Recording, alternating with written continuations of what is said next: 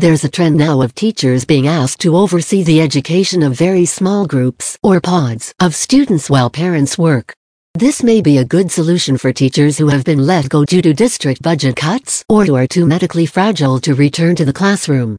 It may also be an answer for families with a medically fragile member or family who are trying to minimize their contact with COVID-19. However, these solutions can create their own sets of issues. There are quite a few things that school systems and other formal modes of education take care of and are allowed for by national, state, and local government. Teachers and families who move outside this realm can quickly find themselves in legal trouble. Here are some things to be aware of as you move forward. The many types of education. Right off the bat, we need to clarify some terms. First, homeschooling is when parents or guardians choose to teach their children from home. Although remote schooling or virtual schooling is done from home, it is not homeschooling. The reason it's important to know the difference is state law. In addition, they are funded two different ways. Virtual and remote learning are methods being used by government-funded entities and are paid for with government funds.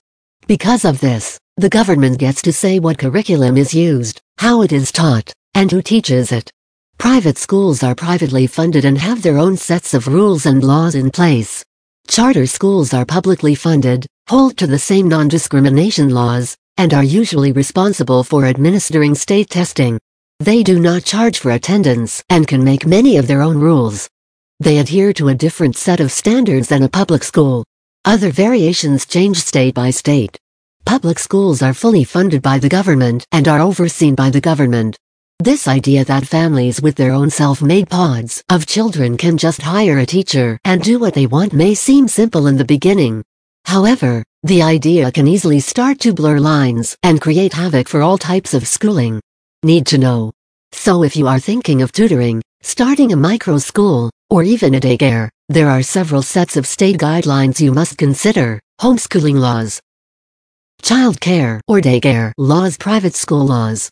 Laws that regulate education. To further complicate things, the laws vary drastically from one state to the next. If I am in Texas, I can't tell you anything about what's okay to do in Illinois, for example. Your laws are different in so many ways from mine. And in some states, like California, one area or another may be so incredibly complicated that it makes caring for kids not related to you nearly impossible for the average individual.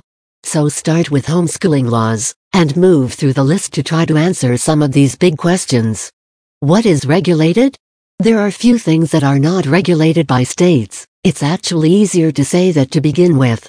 Here are some of the biggies that are, though. Ratios. Every state regulates how many children of each age range can be cared for by one adult. Building and safety regulations for schools and child care facilities. There are requirements in terms of how big each room in the home or school must be, what materials can be found in the construction, how many and what kind of doors and windows there are, what sort of paint can be used, how wide doors need to be, what signage must be hanging where, and so much more. Insurance. Anyone keeping children not related to them routinely for more than a couple of hours has to have insurance, especially if the childcare takes place in their home. Even within childcare, most states have different levels of care and offer specific licenses to be had by each. The state has to be able to inspect the home or facility often and will require changes according to regulations.